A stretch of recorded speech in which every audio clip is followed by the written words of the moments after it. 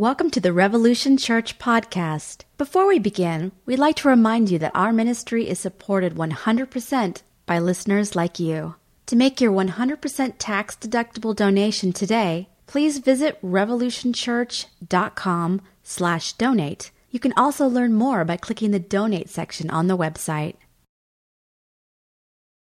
Well, happy Easter to all the folks who are here and all the folks who are listening online. Thank you. Always glad to have everyone participating. So it's Easter, and I'm going to kind of cover a few things here. One of the things is I like to start with the crucifixion. I know we're celebrating resurrection, but I want to start with that. I'll be in Mark 15:33. When it was noon, the darkness came over the whole land until 3 p.m. At 3 o'clock, Jesus cried out with a loud voice, Eloi, Eloi, lama sabachthani, which means, my God, why have you forsaken me? Just these words alone are pretty amazing, because God, if Jesus is God and the Son of God, and you have the Trinity, which is sometimes hard to understand, but God has forsaken God. Christ feels abandoned. It's almost like, as close as I guess you could say, God becoming an atheist in that moment of being forsaken. Where are you? Why have you left me?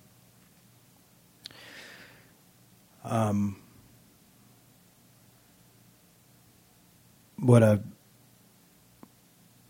would seem like such a horrible, hollow moment.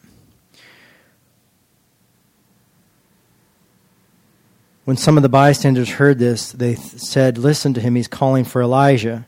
And someone ran and filled a sponge with sour wine and put it on a stick and gave it to him to drink, saying, "Wait, let us see whether Elijah will come to take him down." A lot of people, too, felt like maybe Judas' idea is by rushing, that Judas might have not been so bad, that Jesus was trying to rush the kingdom of God by betraying Jesus, thinking that if Jesus was hand was forced, that he would bring in the kingdom of God, or that he would be rescued off from the cross. And so a lot of people were saying, well, let's see if he's rescued from the cross. Wait, let's see whether Elijah will come and take him down. Then Jesus gave a loud cry and breathed his last, and the curtain of the temple was torn in two from top to bottom. Now when the centurion who stood facing him saw that in this way, he breathed his last, and he said, "Truly this man was God's son." There also women looking on from a distance. Among them were Mary Magdalene and Mary, the mother of James, the younger, and of Josias and Salome. They used to follow him and provide for him when he was in Galilee. And there were many other women who had come up with him to Jerusalem. I think it's beautiful that it shows that the people who stuck with him and didn't abandon him were the women. And also we get to see that his ministry was mostly financed by women. People often try to use the Bible as say that women are less than, or shouldn't be heard, or shouldn't do that. But without women, Jesus had no support. His real support was with women. Those who did not abandon him was with women. Jumping back for a second, though, it says that Jesus gave a loud cry and breathed his last, and the curtain of the temple was torn in two from top to bottom. Now, the curtain was quite large and quite thick, so it's quite amazing that this curtain is torn. But what's even more amazing is that this curtain represented the separation between man and God. And so you had the Holy of Holies, and the priests would have to tie a rope around their leg when they went back there in case they were killed by not being pure enough. So what happens is this curtain's torn, and there's nothing behind it. Not all the sunglasses that we've lost, or all the other socks.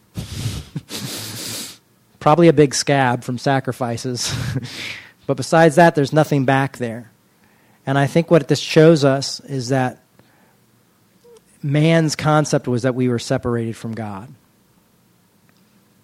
But when it rips and you see nothing back there, it's showing, there was no God gas, that we were never separated from God, but Christ had to come and show us that, and show us that we've always been one with God.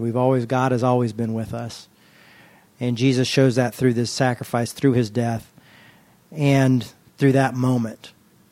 And it's always been something that's really stuck out to me, is that that separation is done. It is, in other translations where Jesus says, "It is finished." That idea of separation between man and God, it is finished.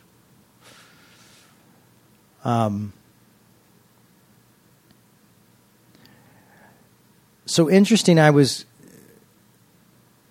interested to see what, since today is about the resurrection, and this is one of the questions I wanted to ask too.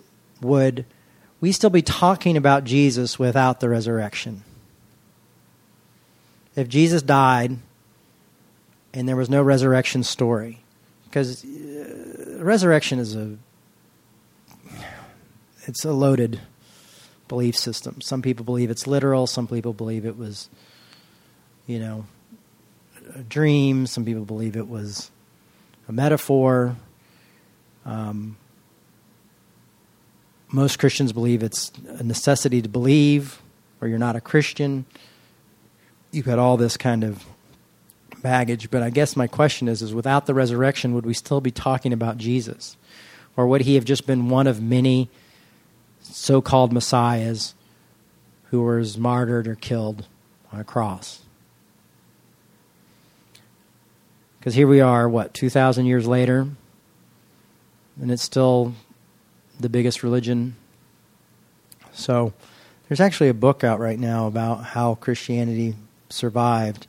I want to read it. It's by Bart Ehrman, who's kind of a controversial theologian, because he's an atheist theologian, but he had wrote a book about it. He's pretty smart, though, so, And I like it, too, when my theologians don't have dogs in the fight anymore. He might have a little bit of a chip on his shoulder, but still, I like that. I like edgy. But what I wanted to look at with the resurrection is I wanted to see how did people of the time handle that. How did they see the resurrection? One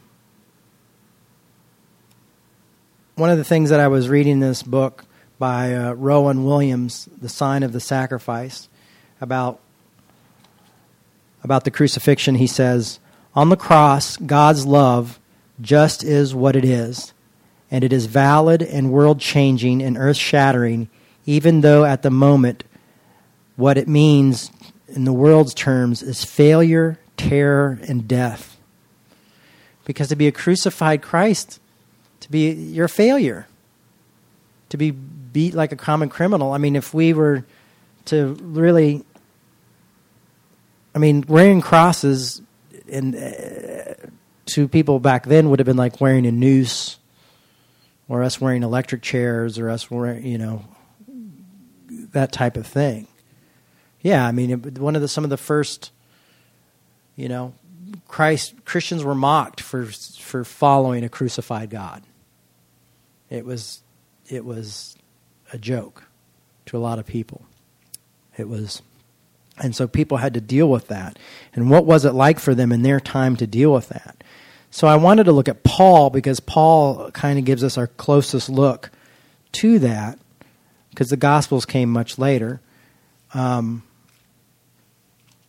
so did Acts, even though Acts we'll look at a little bit, I think. Yeah, we'll look a little bit at Acts. But Romans 6, 7, 11, my favorite store. This thing on? That was a great joke. 7-Eleven? No? Anybody? Yeah, okay. That's all right. But this is what Paul had to say about the crucifixion and the resurrection. For whoever has died is freed from sin. But if we have died with Christ, we believe that we will also live with him. You know what? I'm going to put on my reading glasses, folks.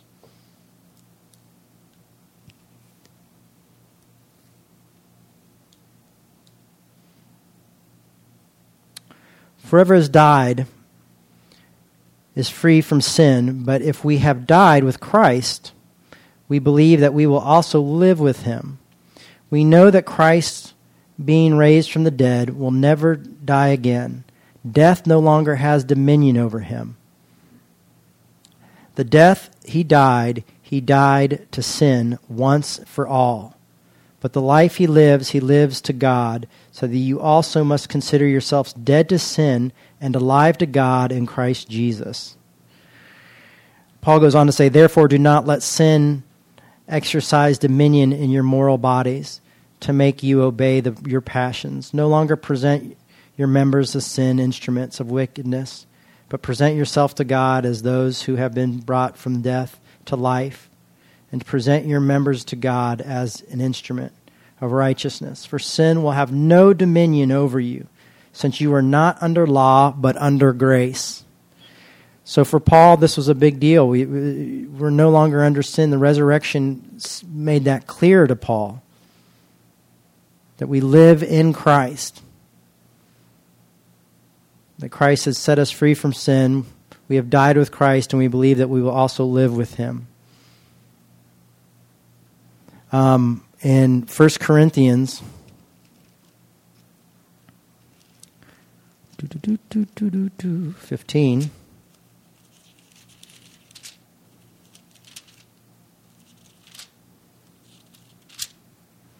First Corinthians 15:3. This one's where we got to buckle in. So if you've got your spiritual buckle in. Buckle up. It's about to get wild. Reading glasses, by the way. You have to do this to see people, because you can't see anything from distance. So it's not just for being pompous. 1 Corinthians 15:3. For I handed on to you the first importance of what I had received, that Christ died for our sins in accordance with the Scripture, and that he was buried, and that he was raised on the third day in accordance with the Scripture, and that he appeared to Cephas, then to the 12, then he appeared more than 500 brothers and sisters at one time, most of whom are still alive, though some have died. Then he appeared to James, then to all the apostles. Last of all, as to one of the ultimately born, he appeared also to me. For I am the least of the apostles, unfit to be called an apostle, because I persecuted the church of God. But by the grace of God, I am what I am, and his grace towards me has not been in vain. Isn't that good news? Because Paul was a Christian killer. On the contrary, I worked harder than any of them, though it was not I, but the grace of God that is with me. Whether then it was I or they, so we proclaim, and so you have come to believe. Now, one of the things I want to talk about, realize, is that so many, I was thinking about, like, what does Paul say about the resurrection? And we're reading a little bit about that. But I've always thought Paul was more of a crucifixion guy. You know, Christ crucified.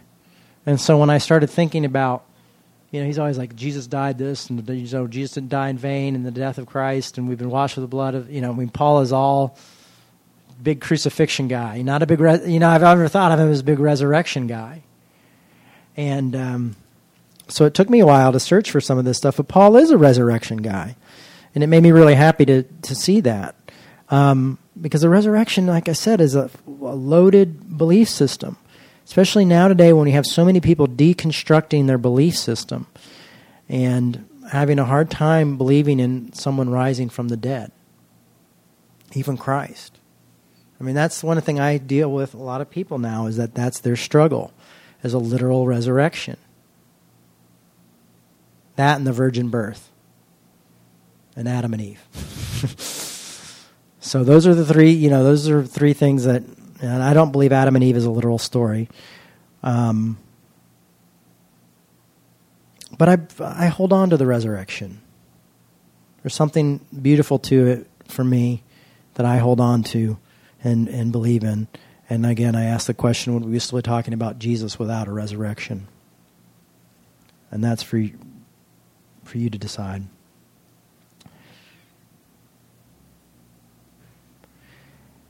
Now, if Christ proclaimed as raised from the dead, how can some of you say there is no resurrection of the dead? If there is no resurrection of the dead, then Christ has not been raised.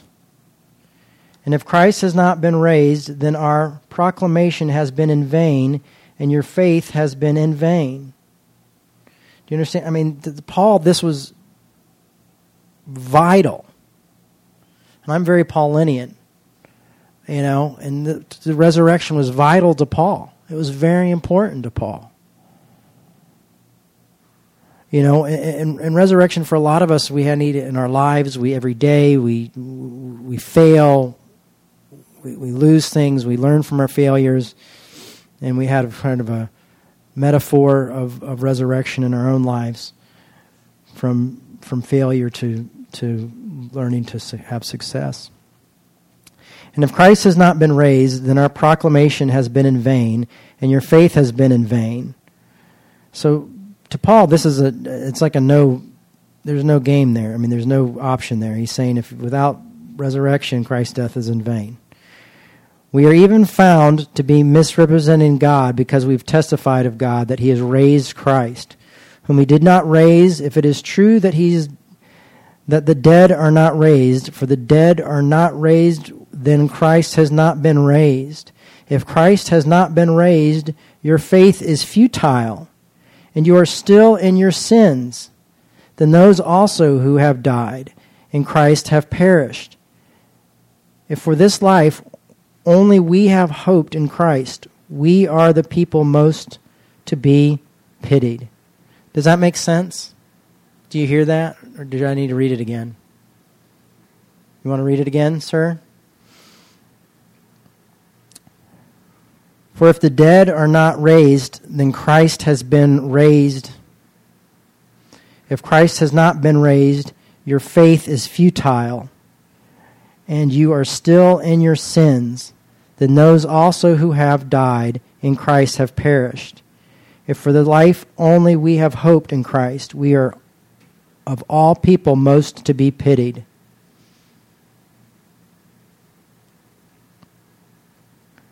So Paul really believes in the resurrection of the dead. Paul really believes in the resurrection of Christ. This is a great important thing. He's saying without it, we're not there. So this is a challenge. This is a challenge to me. This is a challenge to you to really look at the resurrection and take it seriously, and maybe deconstruct it, maybe work through it. But it's something that's very important. It's something, nowadays I hear a lot of people just be like, well, I just think it's metaphor. But for Paul, it wasn't metaphor. For Paul, it was literal. For Paul, it was there was no compromise there. There was no, it was just what it is, what it was. But in fact, so happy you guys are here. But in fact, Christ has been raised from the dead, the first fruits of those who have died. For since death came through human being, the resurrection of the dead has also come through human beings. For all die in Adam, so all will be made alive in Christ. You see that? But each in his own order, Christ the first fruits, then at his coming those who belong to Christ. Then come the end when the hands over the kingdom to God the Father. After he has destroyed every ruler and every authority and power, for he must reign until he has put all the enemies under his feet. The last enemy to be destroyed is death. For God has put all things in subjection under his feet. But when it says all things are put under subjection, it's a plan that this does not include the one who put all things in subjection under him. When all things are subject to him, when the Son himself will also be subjected to the one who put all things in subjection under him, so that God may be all in all.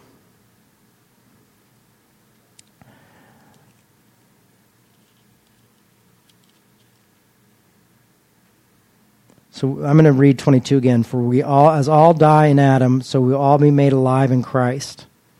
But each of his own order, Christ is the first fruits, then his coming to those who belong to Christ. This is a non-negotiator for Paul.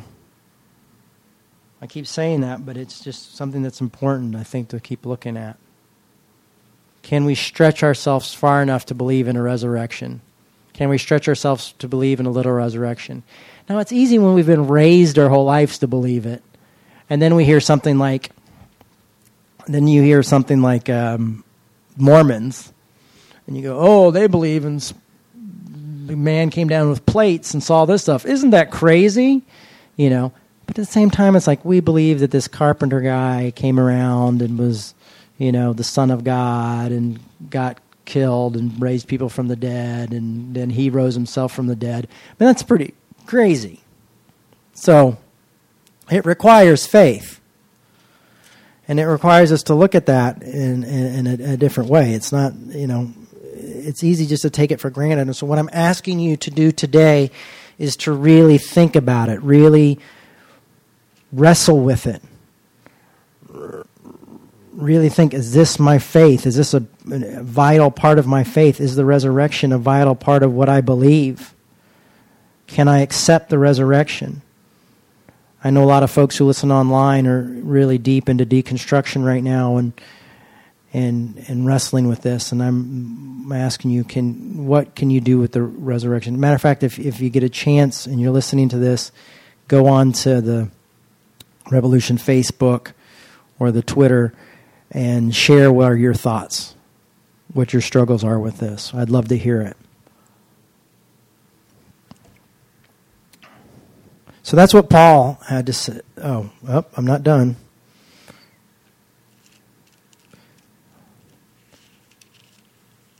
And it's recorded Paul's sermon, one of Paul's sermons in Acts 28, or Acts 17. 28,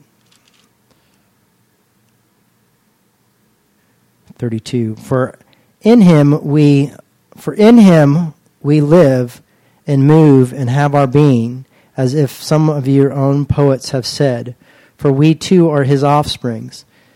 Since we are God's offsprings, we ought not to think that the deity is like gold or silver or stone or an image formed by the art of imagination of mortals. While God has overlooked the times of human ignorance, now he commands all people everywhere to repent, because he has fixed a day on which we will have a world judged in righteousness by a man whom he has said appointed. And this has given us the assurance, all by raising him from the dead. You understand? He's saying this is the reason. While God has overlooked the times of human ignorance, and now it's all because he's raised Jesus from the dead. 32 says, when they heard of the resurrection of the dead, some scoffed. But others said, we will hear you again about this. At that point, Paul left them. So Paul taught the resurrection, very literally.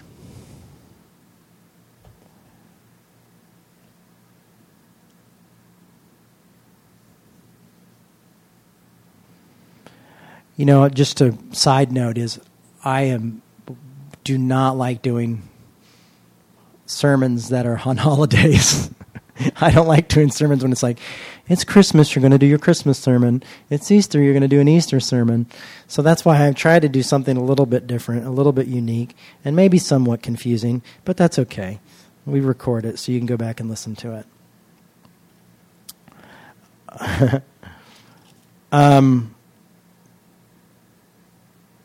So that's what Paul said. Let's see what Mark says. Back to the book of Mark. Now, the reason I like Mark is because Mark is the earliest gospel. Agreed by most scholars, it's the earliest gospel.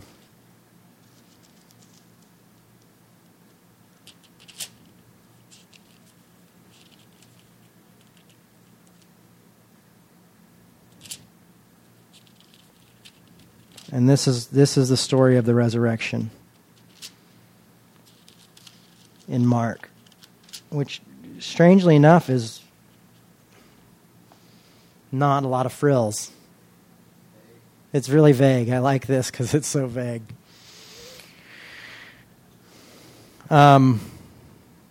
In John and things like that, you get all these elaborate stories. You know, I mean, we have like 3 or 4 different versions of the resurrection story. It's like, these people found him. No, these people found, you know. And we were like, oh, there's no discrepancies in the Bible. I'm like, man, but we got these weird resurrection stories, you know. And that's other stuff we've got to wrestle with. And that's okay. We're supposed to wrestle. That was part of Judaism. That was part of the scriptures, as you found things and you found words and you looked at the different meanings and you wrestled with them. You know, and you go, what does this mean? I mean, and you sat down and then you got into communion and you with one another and you debated these things and you argued these things, and it was okay, and no one got thrown out because they had different belief systems or things like that. You know, you challenged each other. It was when we started getting these councils, you know, 100 years afterwards is where it started getting called heretics and then being put to death because they were heretics or, you know, excommunicated. But before, this was stuff that we were able to argue about and go through and push and wrestle with.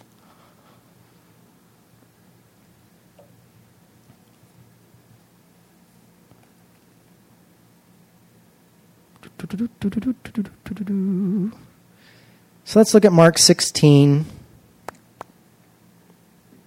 1 through 8. When the Sabbath was over, Mary Magdalene and Mary the mother of James and Salome bought spices so they might go and anoint him. And very early on in the first day of the week, when the sun had risen, they went to the tomb.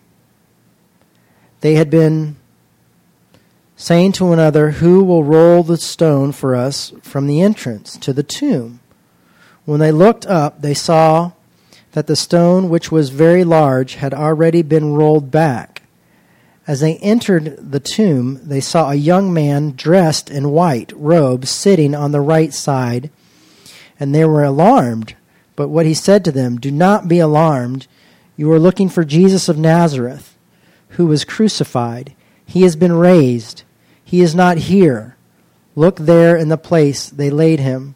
But go tell his disciples and Peter that he is going ahead of you to Galilee. There you will see him, just as he told you."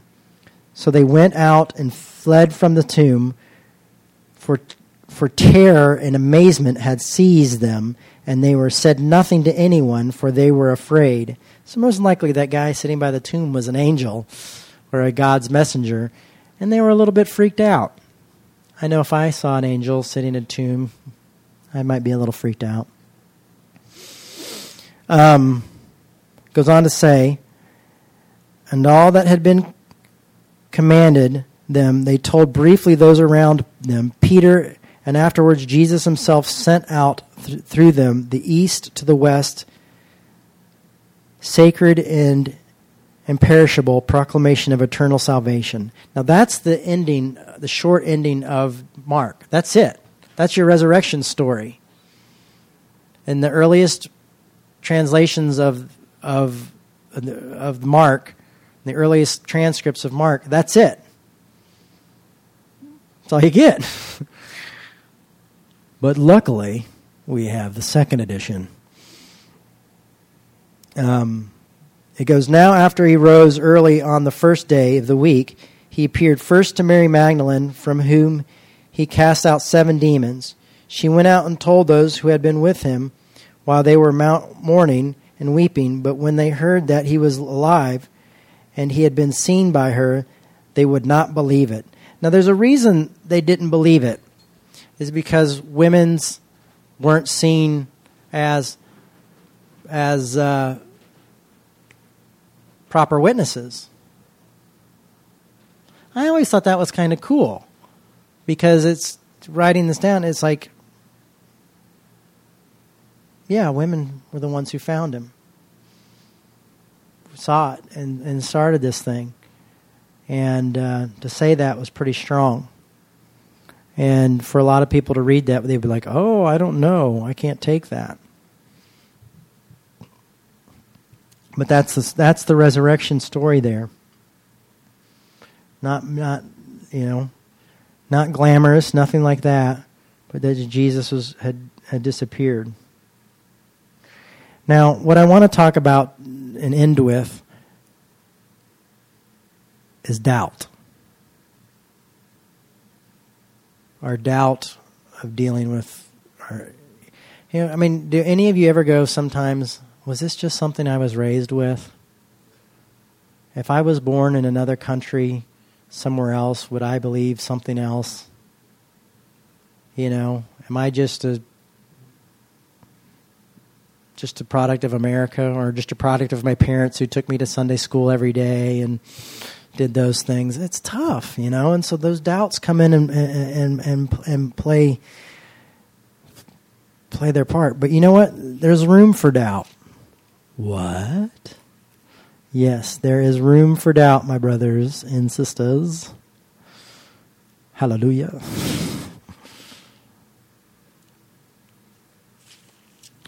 John, the book of John, John 20. 24. This is probably one of my favorite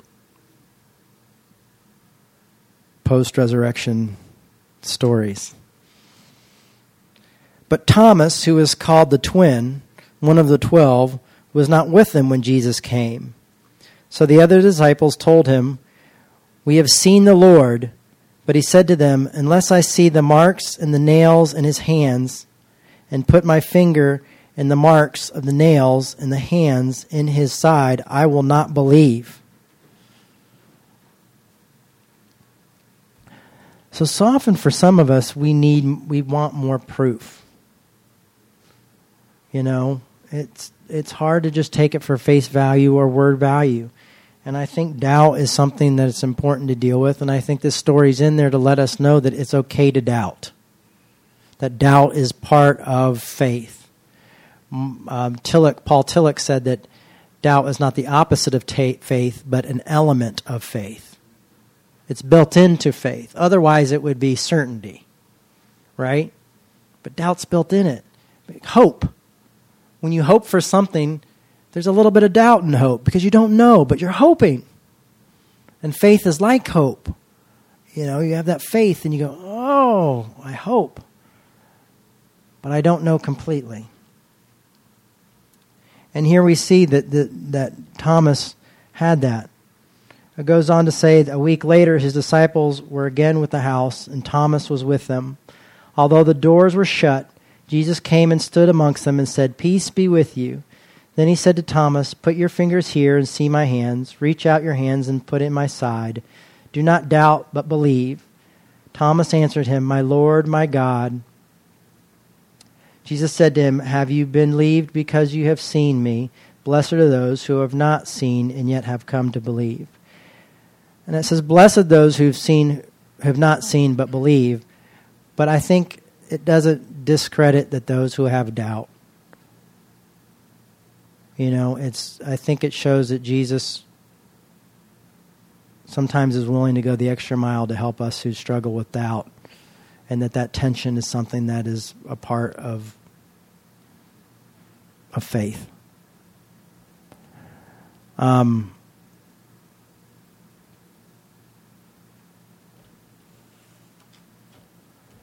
That's what I've got for Resurrection Sunday, Easter Sunday. But today I wanted to end with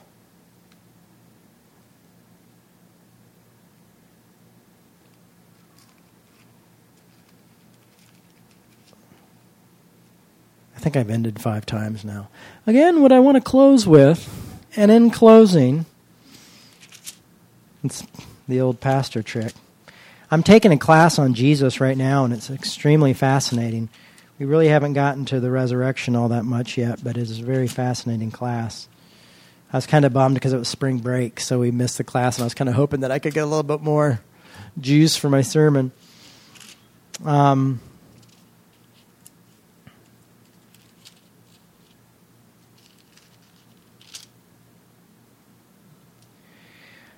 So today, we're going to take the Lord's Supper. We seem to do it every Easter.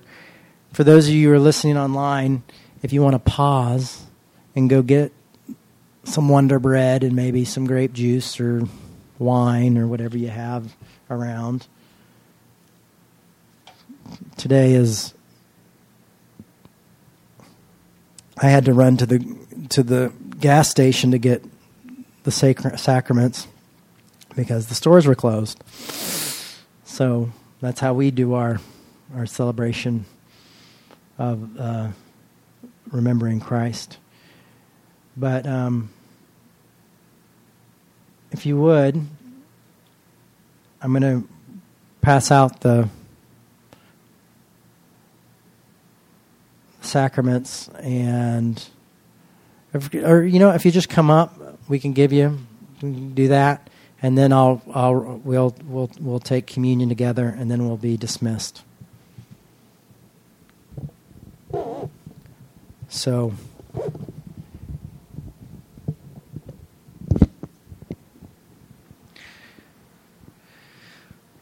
please feel free to come up. Don't be shy.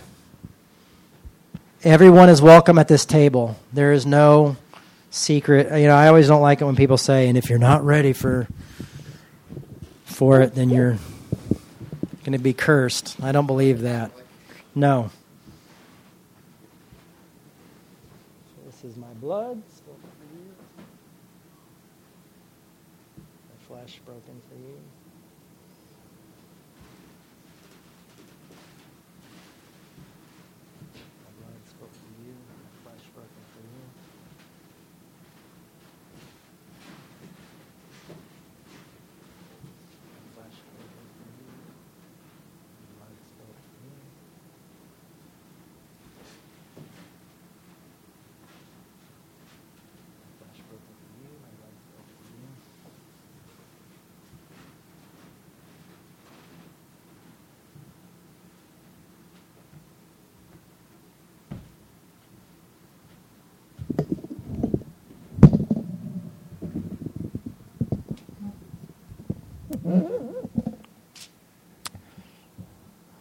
While they were eating, he took a loaf of bread, and after blessing it, he broke it and gave it to them and said,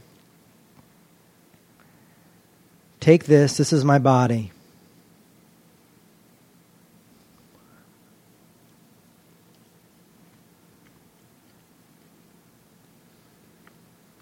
Then he took his cup, and after giving them thanks, he gave it to them, all of them, and drank from it, and said to them, "This is my blood of the covenant which is poured out for many.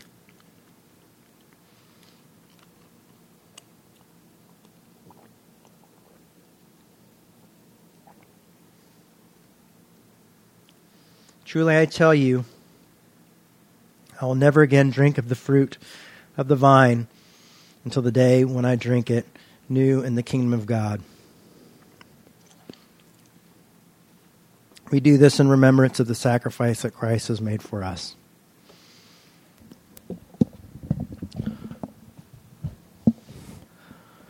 Lord, I thank you for all the folks who are here today. I thank you for all the online listeners. I thank you for the opportunity to be able to do this and celebrate your life, death, and resurrection. Help us to continue to wrestle with and struggle with who you are, and to love one another, and to see the significance of what it is to live a new life in you. In Jesus' name, amen. Thanks, everyone, for listening to Revolution today. As always, we're a nonprofit, and if you like what we're doing, you can support us by making donations. But ultimately, we'd rather have your ears than your money. So, thank you so much. This is Revolution Church.